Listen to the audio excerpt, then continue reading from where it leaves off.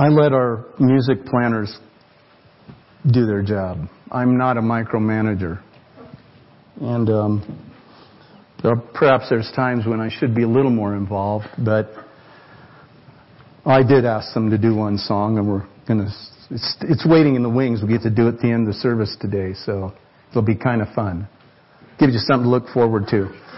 So if you're tempted to leave because I get boring, hang on, because we've got this neat song to do at the end of the service, okay? But I love the way that God orchestrates things in spite of the fact that I maybe am not here to say to our praise team, well, here's the songs I'd like you to sing today. Like, Your Grace is Enough, and how deep the Father's love for us. I just think so much of what we sang today fits in to the heart of these stories that Dean read for us moments ago. And there are actually, in this particular confrontation with the Pharisees and the teachers of the law, Jesus responds to them by telling 3 parables. And we're going to focus on 2 today, and I'll tell you why. To me, the 3rd parable about the prodigal son is really a picture of the Father's heart towards us. Not that the others aren't. But I think the other 2 speak more to what our heart should be toward the lost. Because he talks about a shepherd, and we know Jesus was the good shepherd, I understand that. But there were a lot of shepherds in that pastoral culture of that day. People lived in that. It was an agrarian pastoral society where people understood the things about shepherds and sheep. And then something someone else or the people would have understood at that time is this woman who'd lost one of 10 coins and how valuable and important that was to her and the effort she made to relocate that thing. So, to me that speaks to what our heart should be toward the lost. I want to open with an illustration by Joseph Stoll. He was once president of Multnomah School of the Bible in Portland, Oregon, and now I think he's at Moody or still, I don't know, he may not still be there in Chicago, but he shares this story. He said, we were on our annual Christmas trek to Chicago. Each year we brought our family to spend time with Grandpa and Grandma and visit the museums. This year we decided to finish our Christmas shopping at suburban Woodfield Mall. In the midst of all the fun and excitement, one of us noticed that little 3.5-year-old Matthew was gone. Terror immediately struck our hearts. We'd heard the horror stories, little children kidnapped in malls, rushed to the restroom, donned in different clothes, and altered hairstyle, and then swiftly smuggled out, never to be seen again. We split up, each of us taking an assigned location. Mine was the parking lot. I'll never forget that night, kicking through the new fallen snow, calling his name at the top of my lungs. I felt like an abject fool, yet my concern for his safety outweighed all other feelings. Unsuccessful, I trudged back to our meeting point. My wife, Marty, had not found him, nor had my mother. And then my dad appeared, holding little Matthew by the hand. Our hearts leaped for joy. Interestingly enough, Matthew was untraumatized. He hadn't been crying. To him, there had been no problem. I asked my father where he had been found. The candy counter, he replied. Duh. You should have seen him. His eyes came just about as high as the candy. He had his little hands behind his back and moved his head back and forth, surveying all the luscious options. Matthew didn't look lost. He didn't know he was lost. He was oblivious to the phenomenal danger he was in. And then Stoll closes with this. This is a candy counter culture where people don't look lost and don't know they're lost and live for themselves. Our scripture today is Jesus' response to the Pharisees' charge that he welcomes and eats with sinners and tax collectors.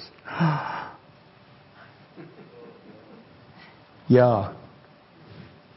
The Greek word for welcomes literally means to receive as a friend. That's what they were accusing Jesus of. You're receiving sinners. Isn't it interesting that sinners and tax collectors were in 2 different categories? It was kind of like sinners and tax collectors.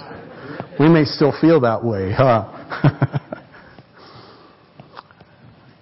So Jesus is accused of welcoming them, of receiving them as friends. That was Jesus' attitude toward those lost in sin. He thought it was just fine to befriend them and love them to God, which was vastly different than the Pharisees' view of such people. In Jesus' day, to eat with someone was more than just sharing a meal together. It was a covenantal experience, meaning that once you shared a meal with someone, you were bound to them. If they were ever in need of help, they could call on you as a friend to come to their assistance. So the Pharisees were careful about whom they broke bread with. Yeah, you don't want anybody calling you a friend that, well, you know. They didn't want to become unclean, and they certainly didn't want to be beholden to a sinner. But Jesus, He ate with anyone and everyone, including the worst of the worst in the Pharisees' eyes. Pharisees sought to live pure and holy lives by living according to the letter of the law. By Jesus' time, they had become extremely critical of others who didn't live like them or believe like them. They assumed an us versus them mentality. And by the way, we have to be careful about that. You know? Did I tell you about the time that, I think I did, we played bunker defense soccer. We were playing a team that was undefeated and untied. I think I told you this story. And so what we did was we just pulled everyone back around our goal and played. It was this bunker. Let's huddle up around our goal and just nobody can get a shot in there. And that's kind of what we do sometimes as a church. We've got this bunker mentality. The world's out to get us, and we just got to hole up in the church and make sure nothing bad happens to us. Yeah? I mean, this is a pretty comfortable place to be. You know, I know you, you know me, and we pretty much like each other. And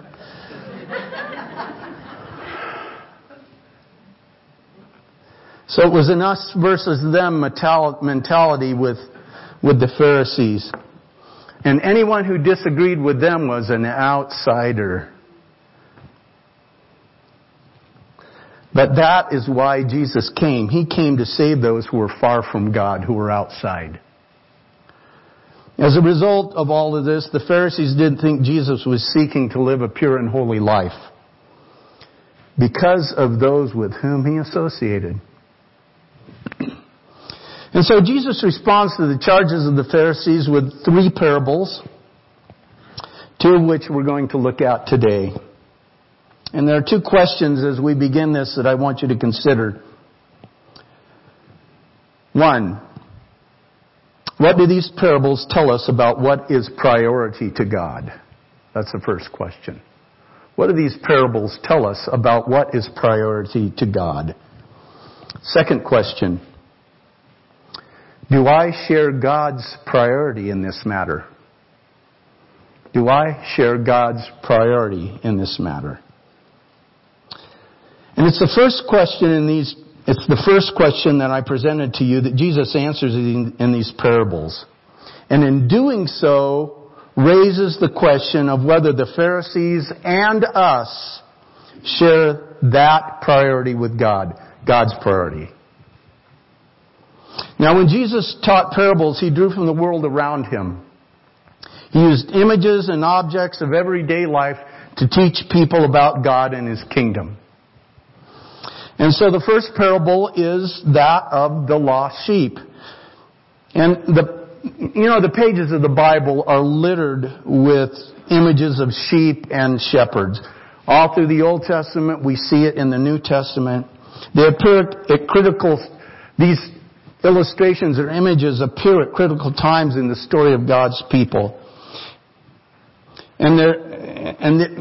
These pictures are rich in content. Clear back in Genesis chapter 48 verse 24, Jacob on his deathbed summarizes his life with God, saying that God has been the shepherd of his life to this day. Psalm 23 speaks of God as the good shepherd. Jesus said, I am the good shepherd, and I know my own, and my own know me, even as the Father knows me, and I know the Father, and I lay down my life for the sheep.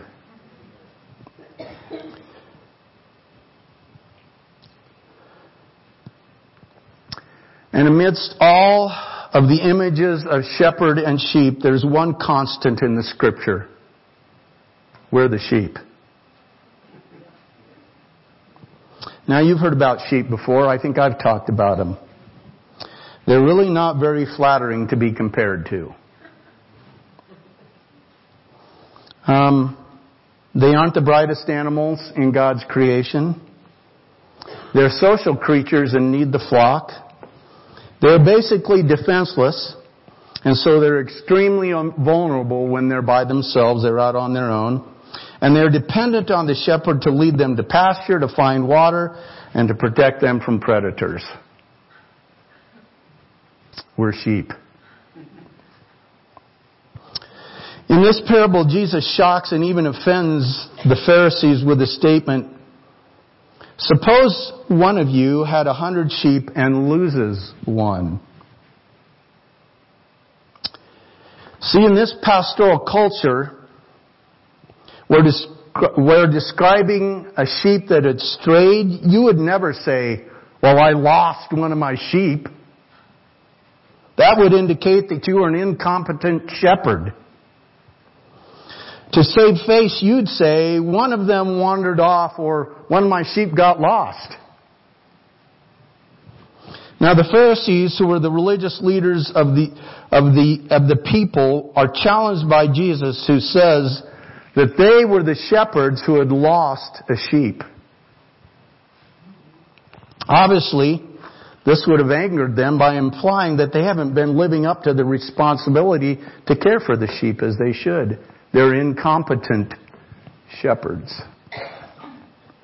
And in this parable, we learn two things.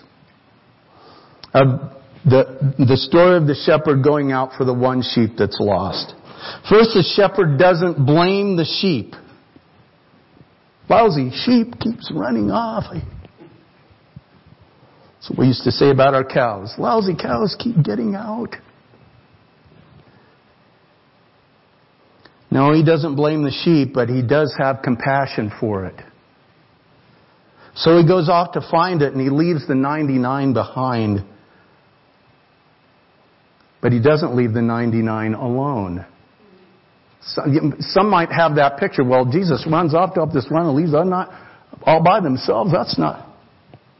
New Testament scholar Kenneth Bailey says that in Palestine, the average peasant family might have had 5 to 15 sheep. Thus, someone responsible for 100 sheep would not be the sole owner of the sheep, nor the sole shepherd looking after the sheep. Remember, even in the Christmas story, there were shepherds on the hill keeping watch over their flock by night. Therefore, having one of the shepherds leave to find the lost sheep does not mean that the 99 are left alone to their own devices. That wouldn't be a good idea for sheep anyway. But it does suggest that the shepherd has enough compassion for the one to leave the 99 with other shepherds to search for that one. Then in our second parable, Jesus speaks of a woman who loses a coin in her house and goes to great lengths to find it. Now, the house of a common person in Jesus' day would have been equivalent to maybe the size of a small apartment in our day. They just didn't need 3,000 square feet, I guess. I don't know. Now, so in the northern part of Israel where this was taking place, the main building material was basalt or volcanic rock for the walls and the floors and maybe even sometimes the ceilings or the roof. It was generally dark in color.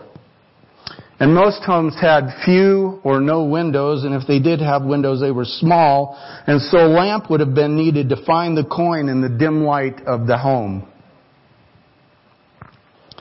And even though the house is small, the coin wasn't initially found. So that incited even greater urgency, because the woman knew it had to be there somewhere. And it was critical for her to find it, because it was a day's worth of wages.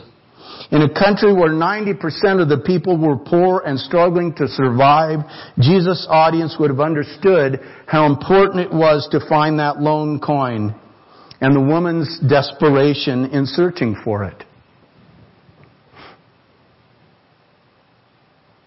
So, what do we learn from this parable of Jesus?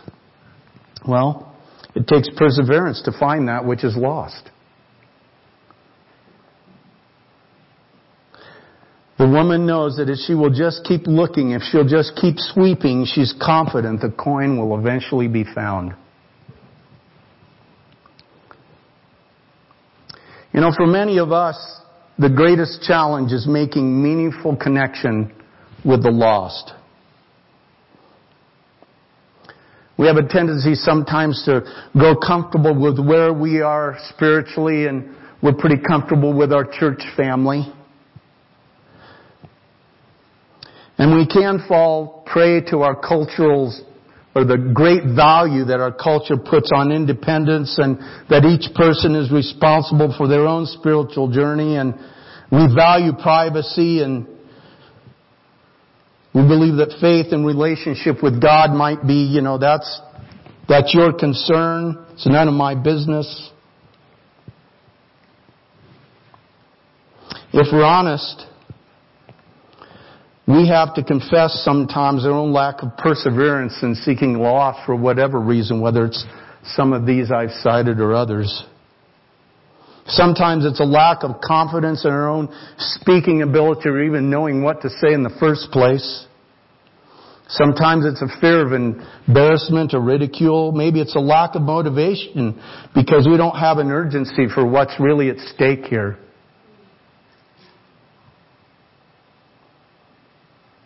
Do we know what's at stake here? I know sometimes we have a hard time getting our minds around eternity because we're time-bound. I think in terms of seconds and minutes and hours and days and weeks and months and years and centuries and things like that. But eternity is forever, without end. And so to wrap our minds around the fact that someone would be lost for eternity, spend eternity it's called the eternal death. How do you wrap your mind around that? And that place that the Bible describes now as hell, and will eventually be the lake of fire. Do we understand what's at stake here?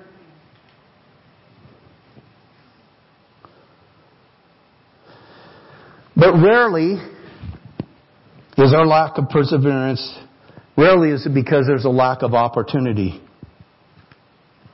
Because those who are far from God are all around us.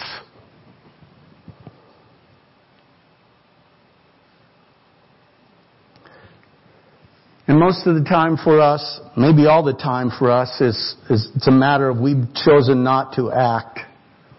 And we just failed to place our trust in God in that moment in time when maybe we're called to make a step forward and talk to somebody about Jesus. Like the disciples, we need that filling of the Holy Spirit to overcome that which holds us back, and ask for the burning passion and desire that the early disciples had, and that the shepherd and the woman had, to seek the lost. So, what are our takeaways from this story? Number one, God's people must have a burden for the lost. In both of these stories, that which was lost was important enough that there was an urgency to find it. That which was lost was important enough that there was an urgency to find it. And Scriptures reveal God's heart in this matter. Luke 19:10, God's heart for the lost. For the Son of Man came to seek and to save the lost. The Son of Man came, here's why Jesus came, to seek and save the lost. 2 Peter 2:9.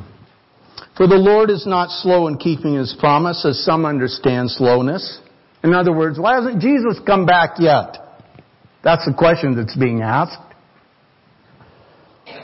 Instead, He is patient with you, not wanting anyone to perish, but everyone. Not anyone to perish, but everyone to come to repentance. God wants everyone on the planet to be in heaven with Him someday. That's what this is telling us.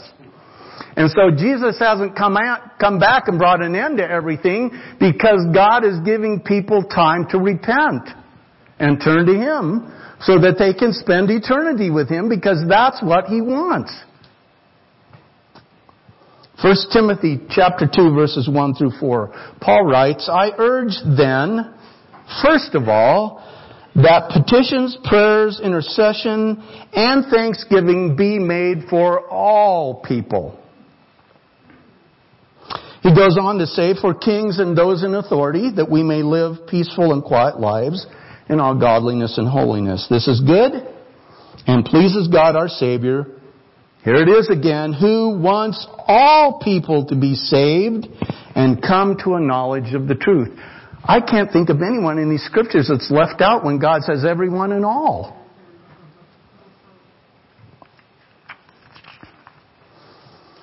So folks, we need to share God's burden for the lost. And this last verse I read, these verses I read from Timothy, they tell us what we can do to develop a burden. And what we should do when we carry a burden. We pray. First of all, I urge you then to make prayers and petitions.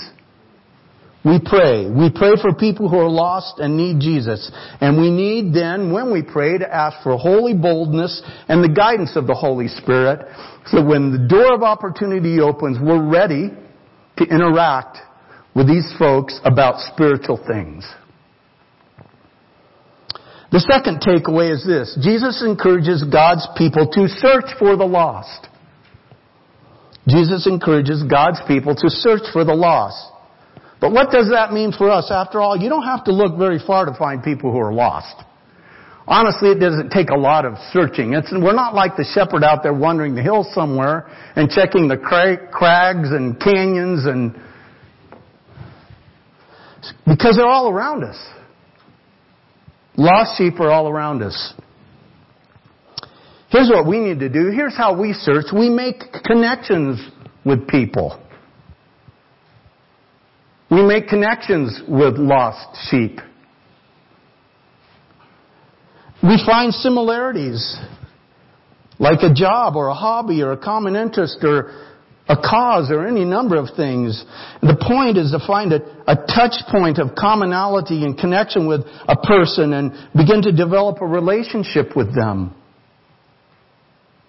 In fact, Joseph Stoll, whose illustration I read first thing this morning, he's written a book called Gentle Persuasion. It's all about this idea of building relationships with people to earn the right to share Jesus with their lives, with their lives.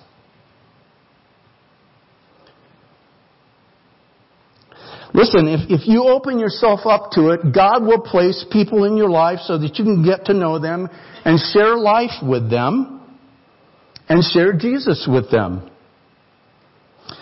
But to do that, we need to show people that we're willing to hear their stories, that we are genuinely interested in them. They're not just a notch on our get them saved gun. Look at this. 14 notches. Wow.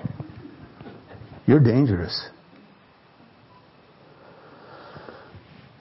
We need to show people that we're willing to hear their stories, that we're genuinely interested in them, and then proving it by serving them in any way we can. People don't care, and I think Maxwell said this, people don't care how much we know until they know how much we care. So take time for others. Develop friendships with people outside the body of Christ, people who don't know Jesus. Some lost sheep.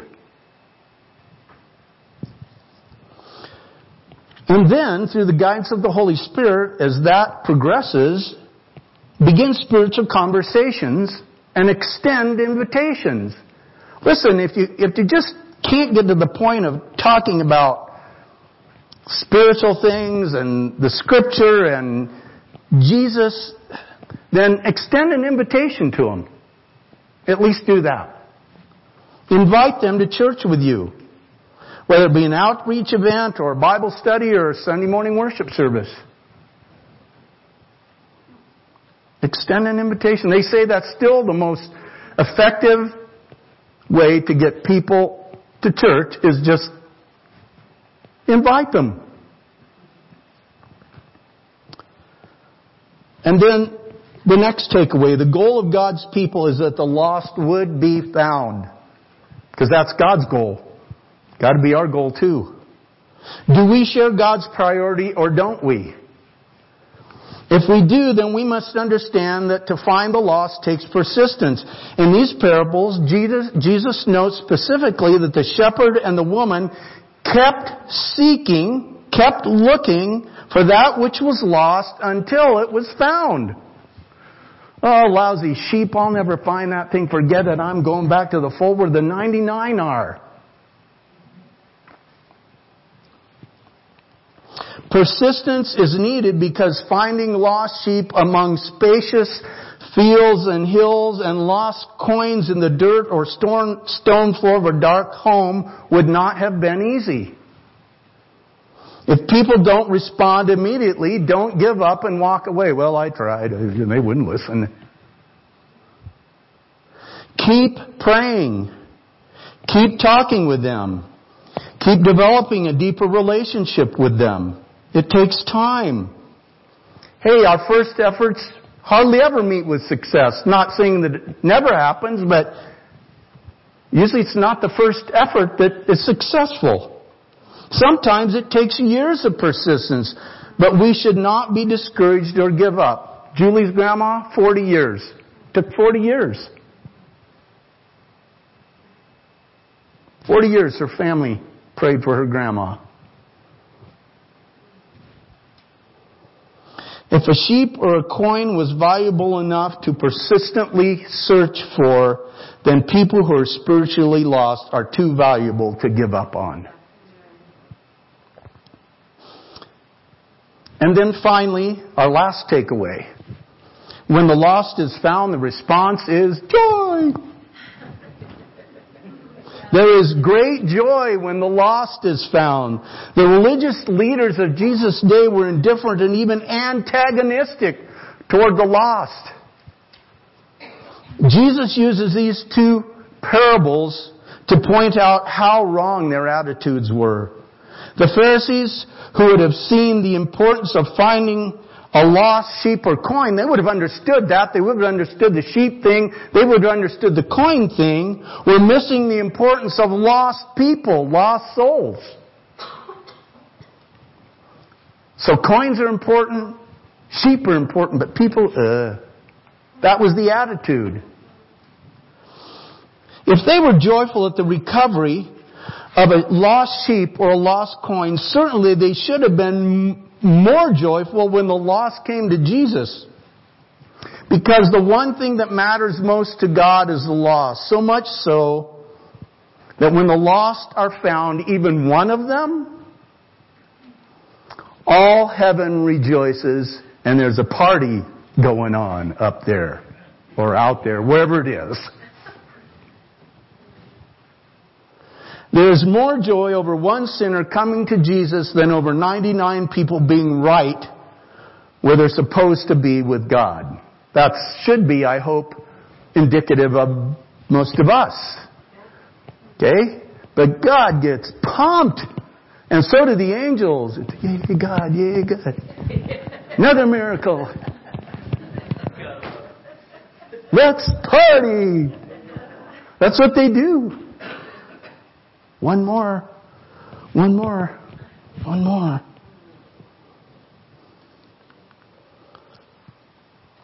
If lost people matter that much to God, shouldn't they matter that much to us? And is there any greater joy in the church than when lost people are found and come to Jesus. There's a lot of things that we can get excited about, but man, when a life is transformed and someone receives Jesus as a Savior and they're on the road to heaven, and yes, man, that'll get a church fired up.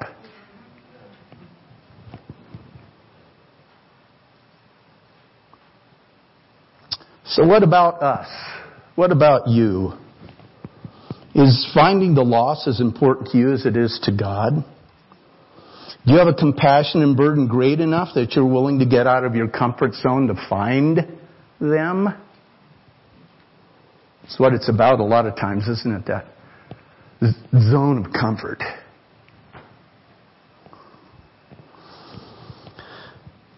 Matt Chandler tells a story of a man named Dave Carnes. When the World Trade Center tumbled to the ground on that dreadful dark day, more than 3,000 people lost their lives.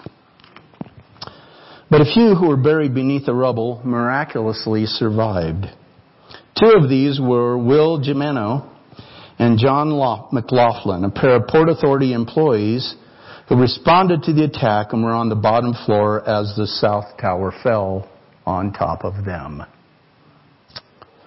Trapped without water and breathing smoke-filled air, both men had little hope for survival. Yet as they lay underneath a mountain of debris, something was stirred inside an accountant in Connecticut. Dave Carnes, who had spent 23 years in active duty in the Marines, was watching the scene play out on TV like the rest of us. Do you remember that day? We got a phone call from a friend who said, "I think the world's ending."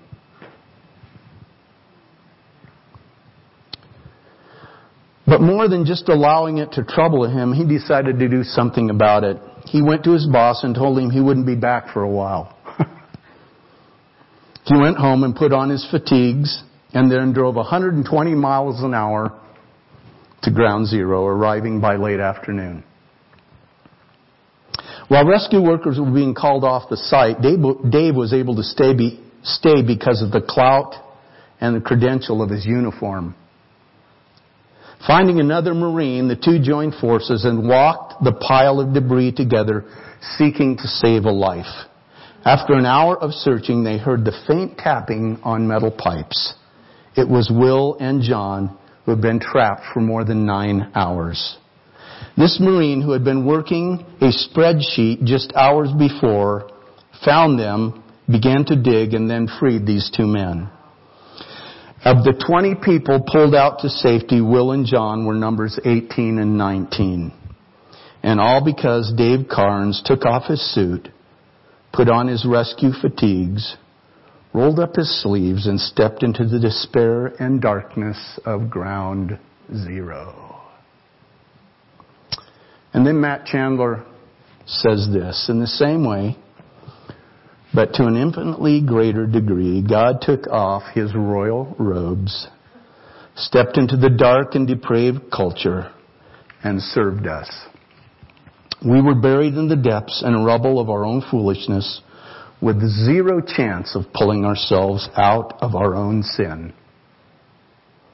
We were without hope until the Holy One clothed Himself in humanity to rescue us, to become sin for us on the cross.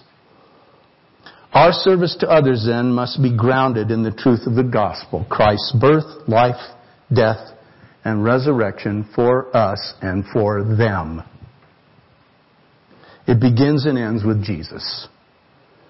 Begins there because He is our original motivation, and ends there because in Him we are empowered to serve and save others. Amen and amen.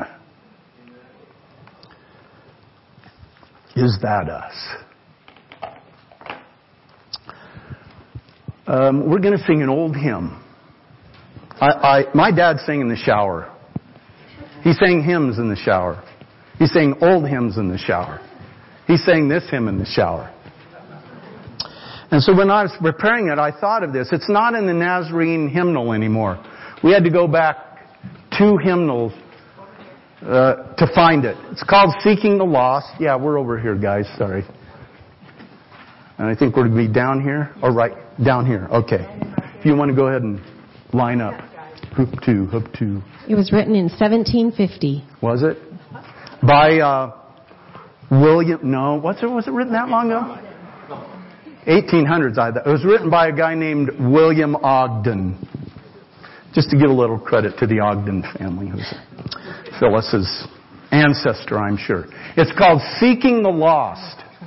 And it's a fun song to sing because it's a little different. The men sing the melody on the chorus. That's why this group of men up here. And I know we don't have the music, but we do have the words up here. So do your best to follow along. But this should be us.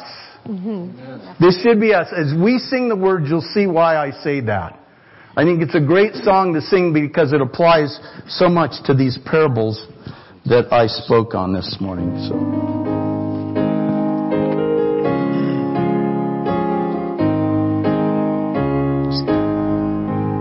Seeking the lost, yes, kindly entreating, wanderers on the mountain astray. Come unto me, his message repeating, words of the Master speaking today. Going afar, upon the mountain, bringing the wanderer back again, into the fold of my Redeemer, Jesus the Lamb, for sinners slain, seeking the lost and pointing to Jesus, souls that are weak and hearts that are sore, leading them forth in ways of salvation, showing the path to life evermore. Going afar, upon the mountain, bringing the wanderer back again, into the fold of my Redeemer, Jesus the Lamb, for sinners slain. Thus I would go on missions of mercy, following Christ from day unto day, cheering the faint and raising the fallen, pointing the lost to Jesus the way. Going afar, upon the mountain, bringing the wanderer back again, into the fold of my Redeemer, Jesus the Lamb, for sinners slain,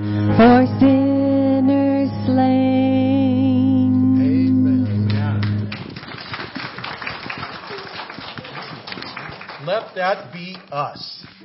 Amen. Let that be us. Let's pray. Father, may we be challenged by your Holy Spirit this morning through the truth of your word to be seekers of the lost. Father, to have your heart for lost people, to understand what's at stake, and to do our best through the guidance of your Holy Spirit to search them out